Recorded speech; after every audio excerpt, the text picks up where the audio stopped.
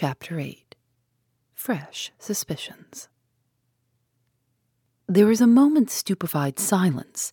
Jap, who was the least surprised of any of us, was the first to speak. "My word," he cried, "you're the goods, and no mistake, Mr. Poirot. These witnesses of yours are all right, I suppose. Voila, I have prepared a list of them, names and addresses. You must see them, of course, but you will find it all right. I'm sure of that." Jap lowered his voice. "I'm much obliged to you. A pretty mare's nest arresting him would have been." He turned to Inglethorpe. "But, if you'll excuse me, sir, why couldn't you say all this at the inquest?" "I will tell you why," interrupted Poirot. "There was a certain rumor—" "A most malicious and utterly untrue one," interrupted Alfred Inglethorpe in an agitated voice. "And Mr. Inglethorpe was anxious to have no scandal revived just at present. Am I right?" "Quite right," Inglethorpe nodded. "With my poor Emily not yet buried, can you wonder I was anxious that no more lying rumors should be started?"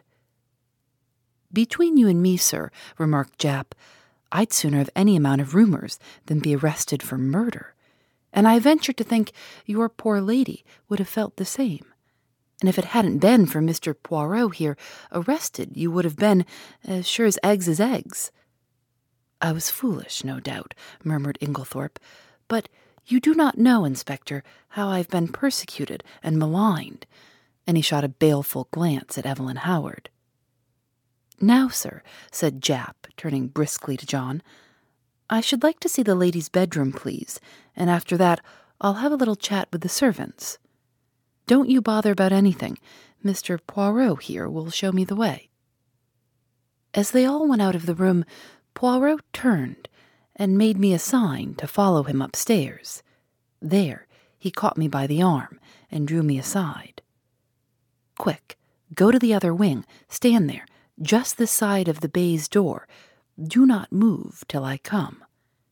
Then, turning rapidly, he rejoined the two detectives. I followed his instructions, taking up my position by the baize door and wondering what on earth lay behind the request. Why was I to stand in this particular spot on guard?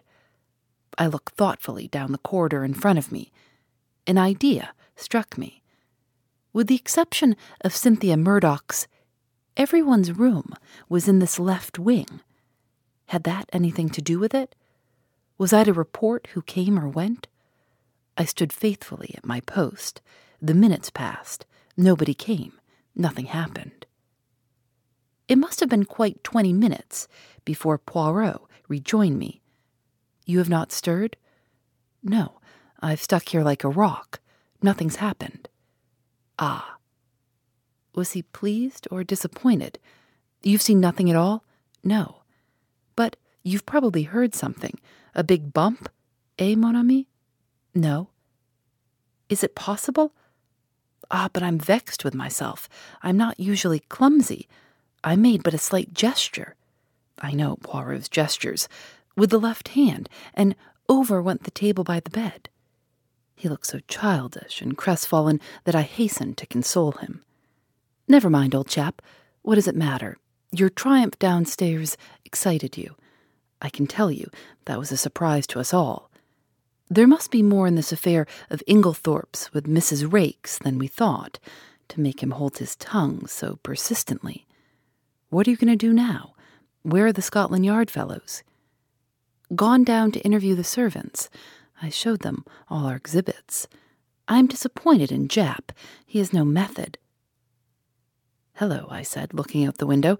"Here's Dr. Bauerstein. I believe you're right about that man, Poirot. I don't like him."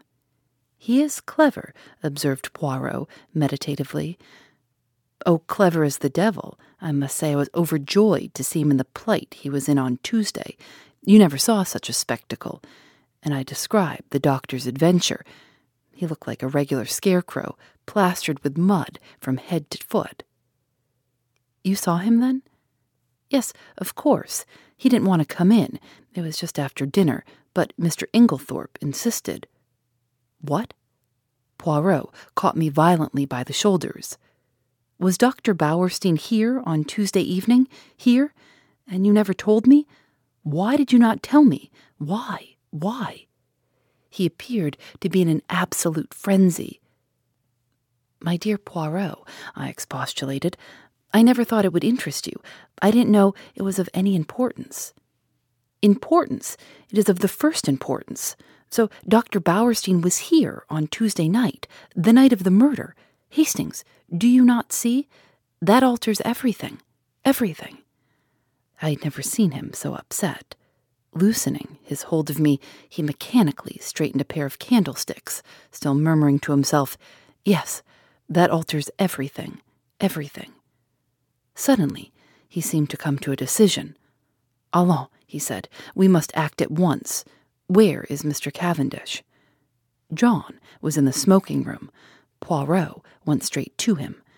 "Mr. Cavendish, I have some important business in Tadminster, a new clue. May I take your motor?" "Why, of course. Do you mean at once?" "If you please." John rang the bell and ordered round the car. In another 10 minutes, we were racing down the park and along the high road to Tadminster. "Now, Poirot," I remarked, "perhaps you'll tell me what all this is about." "Well, mon ami, a good deal you can guess for yourself. Of course you realize that, now Mr. Inglethorpe is out of it, the whole position is greatly changed. We are face to face with an entirely new problem. We know now that there is one person who did not buy the poison. We have cleared away the manufactured clues. Now for the real ones. I have ascertained that anyone in the household, with the exception of Mrs. Cavendish, who was playing tennis with you, could have personated Mr. Inglethorpe on Monday evening. In the same way, we have his statement that he put the coffee down in the hall. No one took much notice of that at the inquest, but now it has a very different significance. We must find out who did take that coffee to Mrs. Inglethorpe eventually, or who passed through the hall while it was standing there. From your account, there are only 2 people whom we can positively say did not go near the coffee, Mrs. Cavendish and Mademoiselle Cynthia. Yes, that is so. I felt an inexpressible lightening of the heart. Mary Cavendish could certainly not rest under suspicion. In clearing Alfred Inglethorpe, continued Poirot, I've been obliged to show my hand sooner than I intended. As long as I might be thought to be pursuing him, the criminal would be off his guard. Now he'll be doubly careful. Yes, doubly careful. He turned to me abruptly. Tell me, Hastings, you yourself, have you no suspicions of anybody? I hesitated. To tell the truth, an idea, wild and extravagant in itself, had once or twice that morning flashed through my brain. I had rejected it as absurd. Nevertheless, it persisted. You couldn't call it a suspicion, I murmured. It's so utterly foolish. Come now, urged Poirot encouragingly. Do not fear. Speak your mind. You should always pay attention to your instincts. Well, then, I blurted out, it's absurd, but I suspect Miss Howard of not telling all she knows. Miss Howard? Yes. You'll laugh at me. Not at all. Why should I? I can't help feeling, I continued blunderingly, that we've rather left her out of the possible suspects, simply on the strength of her having been away from the place. But, after all, she was only 15 miles away. A car would do it in half an hour. Can we say positively that she was away from Styles on the night of the murder? Yes, my friend, said Poirot unexpectedly, we can. One of my first actions was to ring up the hospital where she was working. Well? Well, I learned that Miss Howard had been on afternoon duty on Tuesday, and that, a convoy coming in unexpectedly, she had kindly offered to remain on night duty, which offer was gratefully accepted. That disposes of that. Oh, I said, rather nonplussed. Really, I continued, it's her extraordinary vehemence against Inglethorpe that started me off suspecting her. I can't help feeling she'd do anything against him. And I had an idea she might know something about the destroying of the will. She might have burnt the new one, mistaking it for the earlier one in his favor. She is so terribly bitter against him. You consider her vehemence unnatural? Yes. She is so very violent. I wondered really whether she is quite sane on that point. Poirot shook his head energetically. No, you're on a wrong tack there. There is nothing weak-minded or degenerate about Miss Howard. She's an excellent specimen of well-balanced English beef and brawn. She is sanity itself. Yet her hatred of Inglethorpe seems almost a mania. My idea was a very ridiculous one, no doubt, that she had intended to poison him, and that in some way Mrs. Inglethorpe got hold of it by mistake. But I don't at all see how it could have been done. The whole thing is absurd and ridiculous to the last degree. Still, you are right in one thing. It is always wise to suspect everybody until you can prove logically and to your own satisfaction that they are innocent. Now, what reasons are there against Miss Howard's having deliberately poisoned Mrs. Inglethorpe? Why, she was devoted to her, I exclaimed. Tch, cried Poirot irritably. You argue like a child. If Miss Howard were capable of poisoning the old lady, she would be quite equally capable of simulating devotion. No, we must look elsewhere. You are perfectly correct in your assumption that her vehemence against Alfred Inglethorpe is too violent to be natural, but you are quite wrong in the deduction you draw from it. I have drawn my own deductions, which I believe to be correct, but I will not speak of them at present. He paused a minute, then went on, Now, to my way of thinking, there is one insuperable objection to Miss Howard's being the murderess, and that is that in no possible way could Mrs. Inglethorpe's death benefit Miss Howard. Now, there is no murder without a motive. I reflected. Could not Mrs. Inglethorpe have made a will in her favor? Poirot shook his head. But you yourself suggested that possibility to Mr. Wells. Poirot smiled. That was for a reason. I did not want to mention the name of the person who was actually in my mind. Miss Howard occupied very much the same position, so I used her name instead. Still, Mrs. Inglethorpe might have done so.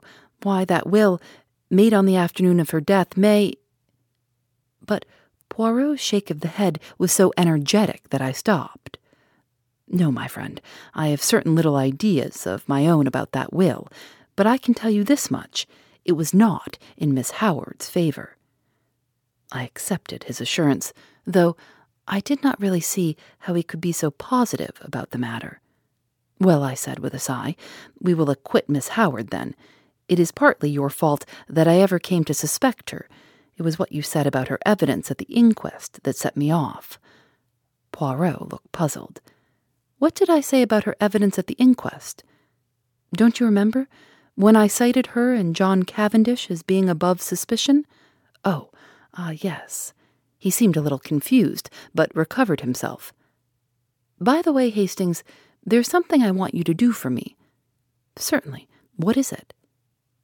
Next time you happen to be alone with Lawrence Cavendish, I want you to say this to him. I have a message for you from Poirot. He says, find the extra coffee cup, and you can rest in peace. Nothing more, nothing less. Find the extra coffee cup, and you can rest in peace. Is that right? I asked, much mystified. Excellent. But what does it mean? Ah, that I will leave you to find out. You have access to the facts. Just say that to him and see what he says. Very well, but it's all extremely mysterious. We were running into Tadminster now, and Poirot directed the car to the analytical chemist. Poirot hopped down briskly and went inside. In a few minutes he was back again. There, he said, that is all my business. What were you doing there? I asked in lively curiosity. I left something to be analyzed. Yes, but what? The sample of cocoa I took from the saucepan in the bedroom. But that's already been tested, I cried, stupefied. Dr. Bauerstein had it tested, and you yourself laughed at the possibility of there being strychnine in it. I know Dr. Bauerstein had it tested, replied Poirot quietly. Well then? Well, I have a fancy for having it analyzed again. That is all. And not another word on the subject could I drag out of him. This proceeding of Poirot's in respect of the cocoa puzzled me intensely. I could see neither rhyme nor reason in it. However, my confidence in him, which at one time had rather waned, was fully restored since his belief in Alfred Inglethorpe's innocence had been so triumphantly vindicated. The funeral of Mrs. Inglethorpe took place the following day, and on Monday, as I came down to a late breakfast, John drew me aside and informed me that Mr. Inglethorpe was leaving that morning to take up his quarters at the Stylites Arms until he should have completed his plans. "And really, it's a great relief to think he's going, Hastings," continued my honest friend. "It was bad enough before, when we thought he'd done it, but I'm hanged if it isn't worse now, when we all feel guilty for having been so down on the fellow. Of course, things did look black against him. I don't see how anyone could blame us for jumping to the conclusions we did. Still, there it is. We were in the wrong, and now there's a beastly feeling that one ought to make amends, which is difficult when one doesn't like the fellow a bit better than one did before. The whole thing's damned awkward, and I'm thankful he's had the tact to take himself off. It's a good thing Styles wasn't the mauders to leave to him. Couldn't bear to think of the fellow lording it here. He's welcome to her money." "You'll be able to keep up the place all right?" I asked. "Oh, yes. There are the death duties, of course, but half my father's money goes with the place, and Lawrence will stay with us for the present, so there is his share as well. We shall be pinched at first, of course, because, as I once told you, I'm in a bit of a hole financially myself. Still, the Johnnies will wait now." In the general relief at Inglethorpe's approaching departure, we had the most genial breakfast we had experienced since the tragedy.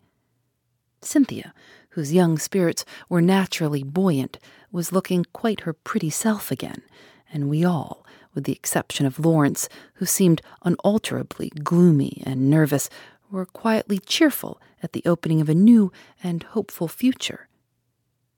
The papers, of course, had been full of the tragedy. Glaring headlines, sandwiched biographies of every member of the household, subtle innuendos, the usual familiar tag about the police having a clue. Nothing was spared us. It was a slack time. The war was momentarily inactive, and the newspapers seized with avidity on this crime in fashionable life. The mysterious affair at Styles was the topic of the moment. Naturally, it was very annoying for the Cavendishes. The house was constantly besieged by reporters who were consistently denied admission, but who continued to haunt the village and the grounds, where they lay in wait with cameras for any unwary members of the household. We all lived in a blast of publicity. The Scotland Yard men came and went, examining, questioning, lynx-eyed and reserved of tongue. Towards what end they were working, we did not know. Had they any clue, or would the whole thing remain in the category of undiscovered crimes? After breakfast, Dorcas came up to me rather mysteriously and asked if she might have a few words with me. "Certainly. What is it, Dorcas?" "Well, it's just this, sir. You'll be seeing the Belgian gentleman today, perhaps." I nodded. "Well, sir, you know how he asked me so particular if the mistress or anyone else had a green dress?" Yes. You found one?" My interest was aroused. "No, not that, sir, but since then I've remembered what the young gentlemen," John and Lawrence were still the young gentlemen to Dorcas, "call the dressing-up box. It's up in the front attic, sir, a great chest full of old clothes and fancy dresses and what not, and it came to me sudden, like that there might be a green dress amongst them. So if you'd tell the Belgian gentleman—" "I will tell him, Dorcas," I promised. "Thank you very much, sir. A very nice gentleman he is, sir." Dear old Dorcas. As she stood there with her honest face upturned to mine, I thought what a fine specimen she was of the old-fashioned servant that is so fast dying out. I thought I might as well go down to the village at once and look up Poirot, but I met him halfway coming up to the house, and at once gave him Dorcas's message. Ah, the brave Dorcas. We will look at the chest, although... But no matter, we will examine it all the same. We entered the house by one of the windows. There was no one in the hall, and we went straight up to the attic. Sure enough, there was the chest, a fine old piece all studded with brass nails and full to overflowing with every imaginable type of garment. Poirot bundled everything out on the floor with scant ceremony. There were 1 or 2 green fabrics of varying shades, but Poirot shook his head over them all. He seemed somewhat apathetic in the search, as though he expected no great results from it. Suddenly, he gave an exclamation. "What is it?" "Look." The chest was nearly empty, and there, reposing right at the bottom, was a magnificent black beard. "Oh," said Poirot, "oh." He turned it over in his hands, examining it closely. "New," he remarked. "Yes, quite new." After a moment's hesitation, he replaced it in the chest, heaped all the other things on top of it as before, and made his way briskly downstairs. He went straight to the pantry, where he found Dorcas busily polishing her silver. Poirot wished her good morning with Gallic politeness, and went on, "We've been looking through that chest, Dorcas. I am much obliged to you for mentioning it. There is, indeed, a fine collection there. Are they often used, may I ask?" "Well, sir, not very often nowadays, though from time to time we do have what the young gentlemen call a dress-up night, and very funny it is sometimes, sir. Mr. Lawrence, he's wonderful, most comic. I shall never forget the night he came down as the Czar of Persia. I think he called it a sort of Eastern king, it was. He had the big paper knife in his hand, and 'Mind, Dorcas,' he says, 'you'll have to be very respectful. This is my specially sharpened scimitar, and it's off with your head if I'm at all displeased with you.'" "These evenings must have been great fun," said Poirot. "I suppose Mr. Lawrence wore that fine black beard in the chest upstairs when he was Shah of Persia." "He did have a beard, sir," replied Dorcas, smiling, "and well I know it, for he borrowed 2 skeins of my black wool to make it with. And I'm sure it looked wonderfully natural at a distance. I didn't know, as there was a beard up there at all. It must have been got quite lately, I think. There was a red wig, I know, but nothing else in the way of hair." "So Dorcas knows nothing about that black beard," said Poirot thoughtfully, as we walked out into the hall again.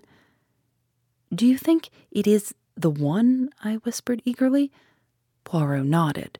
"I do. You notice it had been trimmed." "No." "Yes, it was cut exactly the shape of Mr. Inglethorpe's, and I found 1 or 2 snipped hairs. Hastings, this affair is very deep. Who put it in the chest, I wonder?" "Someone with a good deal of intelligence," remarked Poirot dryly. "You realize that he chose the one place in the house to hide it where its presence would not be remarked. Yes, he is intelligent, but we must be more intelligent. We must be so intelligent that he does not suspect us of being intelligent at all." I acquiesced. "There, mon ami, you'll be of great assistance to me." I was pleased with the compliment.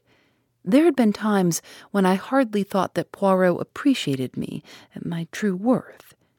"Yes," he continued, staring at me thoughtfully, "you will be invaluable." This was naturally gratifying, but Poirot's next words were not so welcome. "I must have an ally in the house," he observed reflectively. "You have me," I protested. "True, but you are not sufficient." I was hurt and showed it. Poirot hurried to explain himself. "You do not quite take my meaning. You are known to be working with me. I want somebody who's not associated with us in any way." "Oh, I see. How about John?" "No, I think not." "The dear fellow isn't perhaps very bright," I said thoughtfully. "Here comes Miss Howard," said Poirot suddenly. "She is the very person. But I am in her black books, since I cleared Mr. Inglethorpe. Still, we can but try." With a nod that was barely civil, Miss Howard assented to Poirot's request for a few minutes' conversation. We went into the little morning room, and Poirot closed the door. "Well, Monsieur Poirot," said Miss Howard impatiently, "what is it? Out with it. I'm busy." "Do you remember, mademoiselle, that I once asked you to help me?" "Yes, I do," the lady nodded, "and I told you I'd help you with pleasure to hang Alfred Inglethorpe." "Ah," Poirot studied her seriously. "Miss Howard, I will ask you one question. I beg of you to reply to it truthfully." "Never tell lies," replied Miss Howard. "It is this. Do you still believe that Mrs. Inglethorpe was poisoned by her husband?" "What do you mean?" she asked sharply. "You needn't think your pretty explanations influence me in the slightest. I'll admit that it wasn't he who bought strychnine at the chemist's shop. What of that? I dare say he soaked flypaper, as I told you at the beginning." "That is arsenic, not strychnine," said Poirot mildly. "What does that matter? Arsenic would put poor Emily out of the way just as well as strychnine. If I'm convinced he did it, it doesn't matter a jot to me how he did it." "Exactly. If you are convinced he did it," said Poirot quietly. "I will put my question in another form. Did you ever in your heart of hearts believe that Mrs. Inglethorpe was poisoned by her husband?" "Good heavens," cried Miss Howard, "haven't I always told you the man is a villain? Haven't I always told you he would murder her in her bed? Haven't I always hated him like poison?" "Exactly," said Poirot. "That bears out my little idea entirely." "What little idea?" "Miss Howard, do you remember a conversation that took place on the day of my friend's arrival here? He repeated it to me, and there's a sentence of yours that has impressed me very much. Do you remember affirming that if a crime had been committed and anyone you loved had been murdered, you felt certain that you would know by instinct who the criminal was, even if you were quite unable to prove it?"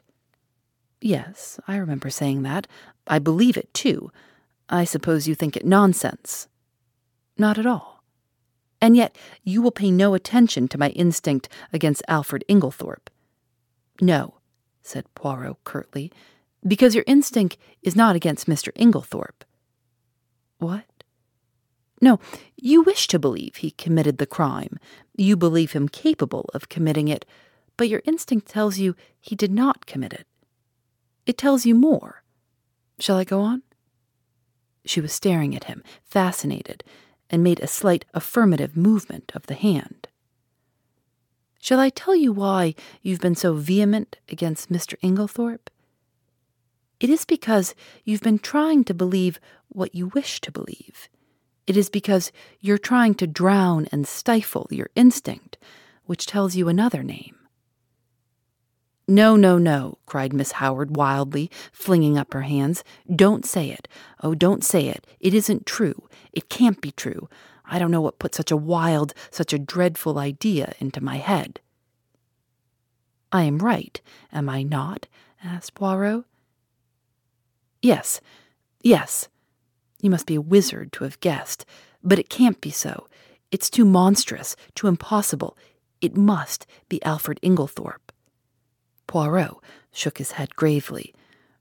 "Don't ask me about it," continued Miss Howard, "because I shan't tell you. I won't admit it, even to myself. I must be mad to think of such a thing." Poirot nodded, as if satisfied. "I will ask you nothing. It's enough for me that it is as I thought, and I too have an instinct. We are working together towards a common end." "Don't ask me to help you, because I won't. I wouldn't lift a finger to... She faltered. "You will help me in spite of yourself. I ask you nothing, but you will be my ally. You'll not be able to help yourself. You will do the only thing that I want of you. And that is, you will watch." Evelyn Howard bowed her head. "Yes, I can't help doing that. I'm always watching, always hoping I shall be proved wrong." "If we are wrong, well and good," said Poirot. "No one will be more pleased than I shall. But if we are right, Miss Howard, on whose side are you then?" I don't know. Come now. It could be hushed up. There must be no hushing up. But Emily herself," she broke off. "Miss Howard," said Poirot gravely, "this is unworthy of you." Suddenly, she took her face from her hands. "Yes," she said quietly, "that was not Evelyn Howard who spoke." She flung her head up proudly. "This is Evelyn Howard, and she is on the side of justice, let the cost be what it may." And with these words, she walked firmly out of the room. "There," said Poirot, looking after her, "goes a very valuable ally. That woman, Hastings, has got brains as well as a heart." I did not reply. "Instinct is a marvelous thing," mused Poirot. "It can neither be explained nor ignored." "You and Miss Howard seem to know what you're talking about," I observed coldly.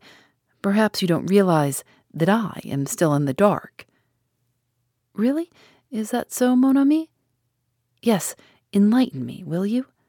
Poirot studied me attentively for a moment or two. Then, to my intense surprise, he shook his head decidedly. "No, my friend." "Oh, look here, why not?" "Two is enough for a secret." "Well, I think it's very unfair to keep back facts from me." "I'm not keeping back facts. Every fact that I know is in your possession. You can draw your own deductions from them. This time it is a question of ideas." "Still, it would be interesting to know." Poirot looked at me very earnestly and again shook his head. "You see," he said sadly, "you have no instincts." "It was intelligence you were requiring just now," I pointed out. "The two often go together," said Poirot. The remark seemed so utterly irrelevant that I did not even take the trouble to answer it. But I decided that if I made any interesting and important discoveries, as no doubt I should, I would keep them to myself and surprise Poirot with the ultimate result. There are times when it's one's duty to assert oneself. Phoebe Reads a Mystery is recorded in the studios of North Carolina Public Radio, WUNC.